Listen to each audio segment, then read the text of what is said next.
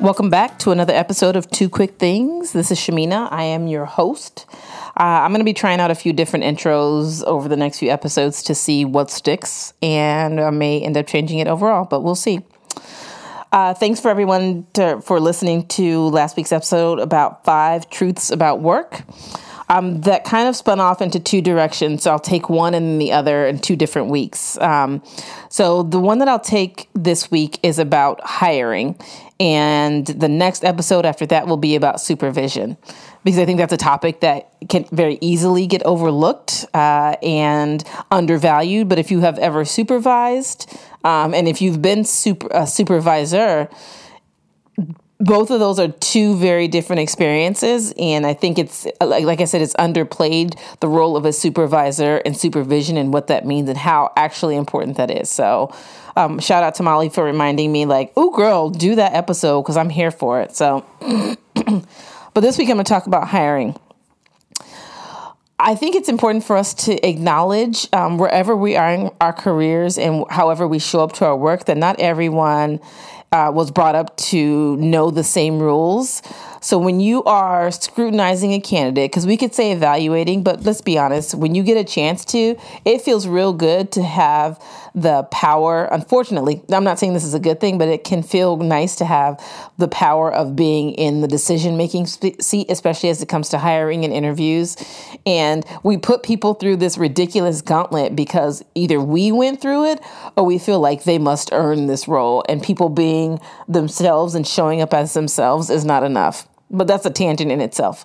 When I think about us not having the same rules, I want to say, contrary to popular belief, we don't all get the same training to do things that we may now think of as basic, like writing thank you notes or knowing how to confidently shake hands. You learn those things over time, but if you are not in an environment where you've been exposed to those kind of small things that may push you over the hump with some people. I think it's important for us to remember that if we're trying to evaluate every candidate on this one particular thing, we're doing ourselves a disservice and we're probably missing out on really strong people because of some arbitrary rules that, to be honest, white men and white folks perpetuate, and then other folks of color have then chosen to perpetuate because it's gotten us through the door. So a little bit of truth for you at the very beginning. I think the second point I have is remembering that you were once a candidate, so expecting people to be like this purple unicorn of everything perfect that you wrote in the job description, when sometimes you as a hiring manager, not me, but the proverbial you, is barely pulling it together, the 2 sentences that you have to write or you have to say is really unreasonable. So I think there's a part of which we have to put ourselves in the candidate's shoes when we're hiring, recognize that they're nervous, work to not hold that against them, and do everything that we can to try to create an ease into an experience. And if you feel like someone is stumbling over a question or they don't understand it, take a pause, reframe, or ask them some other type of question that may get at the same type of answer. But us just sitting there and looking at the person as though they should understand all these things in this really high pressure, high stress situation where we're expecting people to be perfect is ridiculous. It's absolutely ridiculous. So remember that, when you're hiring, you're on the other side of a human being. And especially if you are not a great supervisor and you're expecting this person to come in and like bring the fire, you're not even ready for that. So tell the truth about it and understand that people are going to be nervous.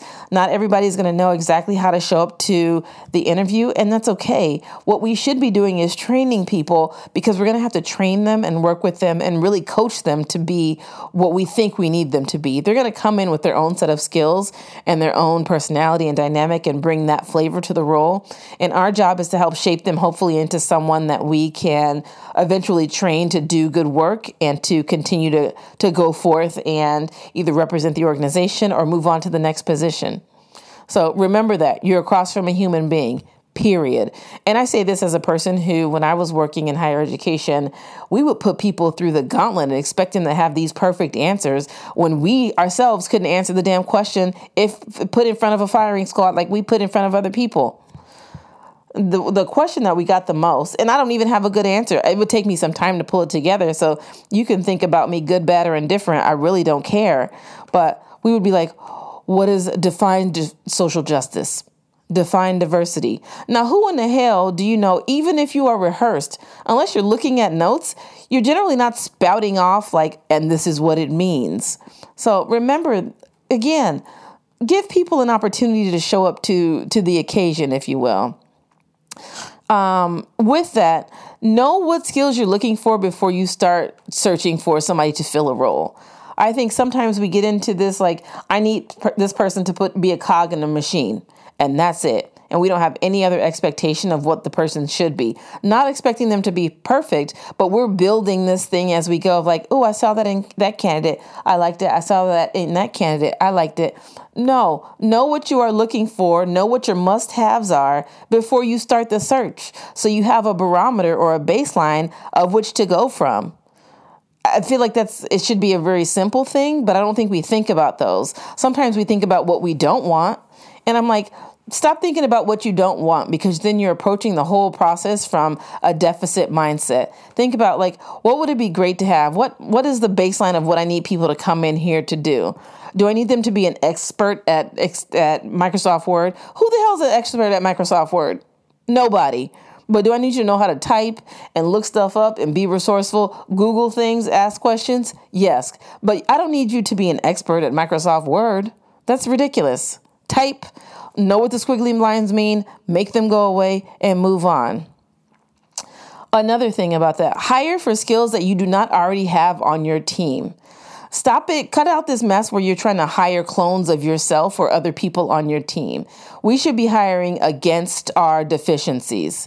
So, and I know that people don't do that, which is kind of weird because they're usually looking for, I think it's like an internal confidence thing that people are like, well, I don't want this person to outshine me. Girl, if they make me look good, then we all look good. There's things that they're going to be come in and be able to do. But if you have your thumb on them the whole time and they don't get an opportunity to get out there and shine because you're worried about how they're going to make you look bad or make you look good, they going to make you look good if they're doing good work because you hired them. You're coaching them and you're preparing them. But I'm tired of people hiring clones. Having a homogenous team really curbs the potential for diversity that you could add to your team for two reasons that I thought of. One, it's hard to be the only person of color, period, on a team. So if all of a sudden your whole team is homogenous and then you try to bring in a person, by homogenous, I generally mean white. If you try to bring in a person of color, you're asking them to hold a whole ship on their back to come in and teach you how to work with people of color. And I speak this from a lived experience standpoint, so know that. And then knowing that I'm going to be, if I'm coming in, I'm knowing I'm going to be having to break the mold of a predominantly white space is a daunting thought and a daunting task. And then people are confused as to why they can't recruit people of color to their team. Because frankly, it's a lot more work to come in to be new to an organization and to bring the color to the picture. Hello? But think about that as you're hiring and understand that and acknowledge it. Stop trying to hide it and pretend like diversity of thought is what's really important. Get the hell out of here with that. That's ridiculous. Cut it out. Another point, job descriptions. Ooh, and I tell you, job descriptions.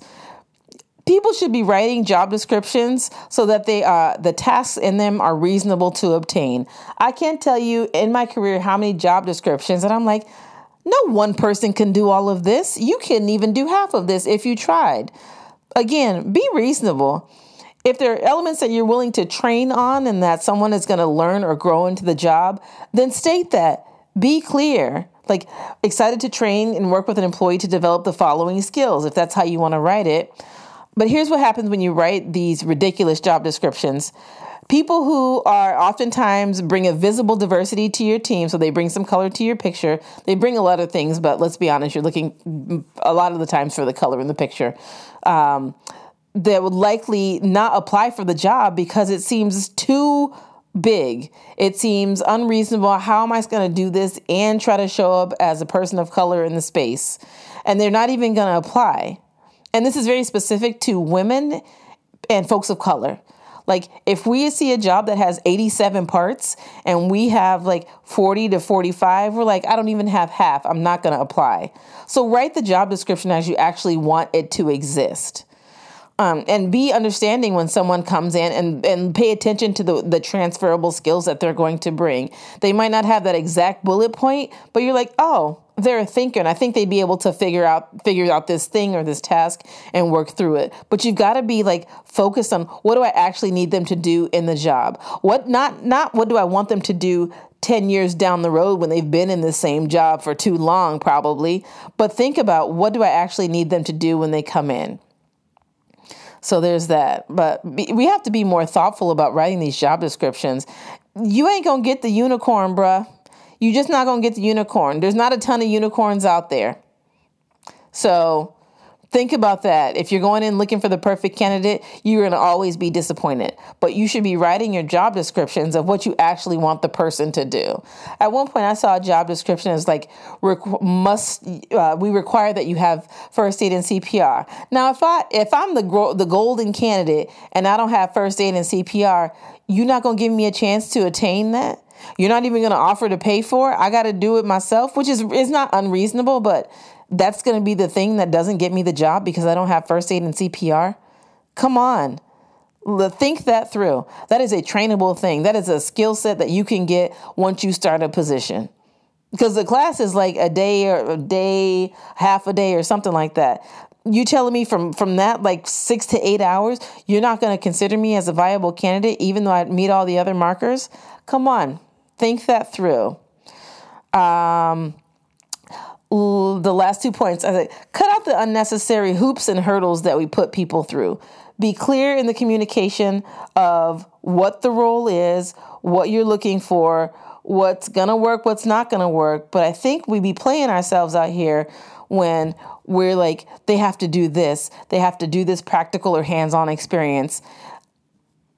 First of all, if they have to do that, make sure that it's a must-have. You need to see them that they have skills in this area, but then tell them about it during the phone interview, or if you're in a video interview, tell them about it so people aren't surprised and they can make a decision for themselves. So lay out what the process looks like. Don't spring up last minute and be like, oh, and yes, we have this little practical exam, or all of a sudden we're going to give you 30 minutes to prepare this presentation. Nobody does that.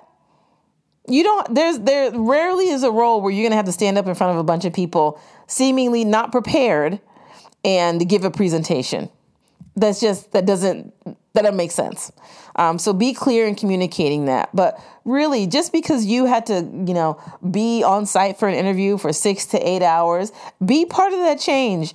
Don't nobody need to talk to you that long unless you're literally curing a disease or solving like an actual world problem, and you're solving it, not contributing to the back end of it, but you're solving it. Stop making people jump through hoops and hurdles. We used to, when I was in higher ed, which is not that long ago, we used to love having people on site for breakfast, lunch, and dinner. We want to see them at their best. We want to see them at their worst. That's ridiculous. People sleep. People take rests. Cut it out. I feel like I've said a few times this episode, cut it out. Just because you went through that you can make it better for the next person. And chances are the role that you have is not going to be a role that somebody's going to be in for their lifetime. So they're going to be here for a while, a few years, and you have an opportunity to coach them up, train them up, and do that. And my final point is, this has specifically been my experience as a Black woman and folks that I have interviewed. Take the time to coach young candidates of color. If you can do this and you have it in your capacity and you know how to do it well. If you don't know how to do it, don't be trying to experiment in this. Ask somebody how they've done it before, because chances are you've worked with somebody who's been able to pull that candidate of color aside and give them a little bit of insight. Usually it works best if they go through the process, you hire them, and then you talk to them about their interview process. And you talk to them, give them some pointers of like, hey, this is what I noticed during your interview process. This was really good. This is a point that you need to probably work on whenever the next role comes up for you to apply for. But we saw potential in you and da-da-da-da. But don't leave people out here like jacked up and messed up. And it certainly takes a risk, and you have to be willing to like step out on that faith or that branch and give people that feedback in a meaningful way. But we got to start training each other and pulling each other along and making sure that we're setting up the next young person for success, even if we didn't have it, especially if we didn't have it, because now we're probably in a position where we've got some decision-making power and we can do that. So those are just a few tips and notes on hiring. Podcast recommendations for this week. First, I have a recommendation for a movie that I saw on a movie and then a TV show. TV show, it's old. It came out in 2014, but it's Madam Secretary. It's real good. It's on Netflix. It is amazing, but I also like political shows. But the movie that just came out on November 1st on Netflix, it's American Son, and it stars Kerry Washington. I don't know who the other people are, but they were good as well. But when I tell you that movie, man, that was good.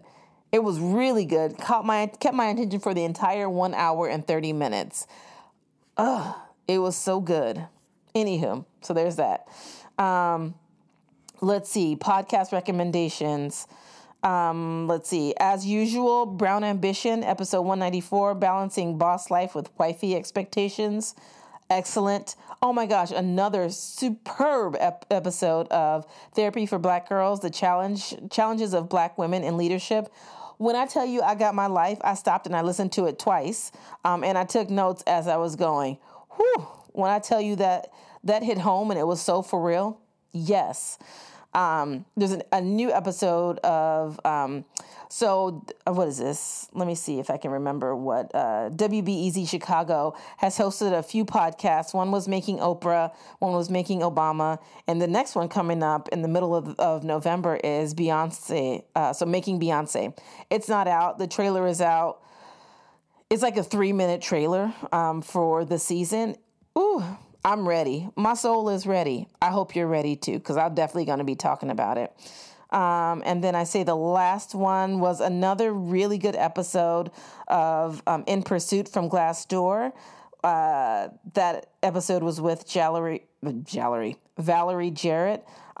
It's just, she was, I think, a special advisor to President Obama during both of his terms. And when I just tell you, she just keeps it real and is gentle and honest, and appropriate is the only other word that I can think of, but she's just so calm in her presentation of how she experienced the White House, how she experiences this current presidency, if we want to call it that. We're just going to leave that at that, but just a really thoughtful episode. So shout out to that team for putting that together. And I think my last one will be a new podcast that recently came out called Atta Girl. It is under the Girls Network. It is Meredith Solo is her name, and she just gives you real talk, and she cusses a lot, and she's out there keeping it real. So shout out to her for the podcast. It's about like work and advancing in work and getting over the barriers that oftentimes we put in front of ourselves, and either getting shit done or setting goals and smashing them, or not punishing yourself if you don't hit the goal. It's just a really good short podcast. It's like maybe no more than 12, 14 minutes and gets right to the point. So those are my podcast recommendation. I'll include them in the show notes. As usual, thanks for listening. You got this far. Appreciate it. Feel free to rate and review on any platform. As per usual, if you don't, I'm still going to be back. And I am looking forward to doing the next episode on supervision. So if you got any thoughts on that or questions, feel free to slide in my DMs. I am on Instagram and Facebook, 2 quick things. And you're obviously listening to the podcast. So share it with your friends. And I'll see y'all next week. Bye.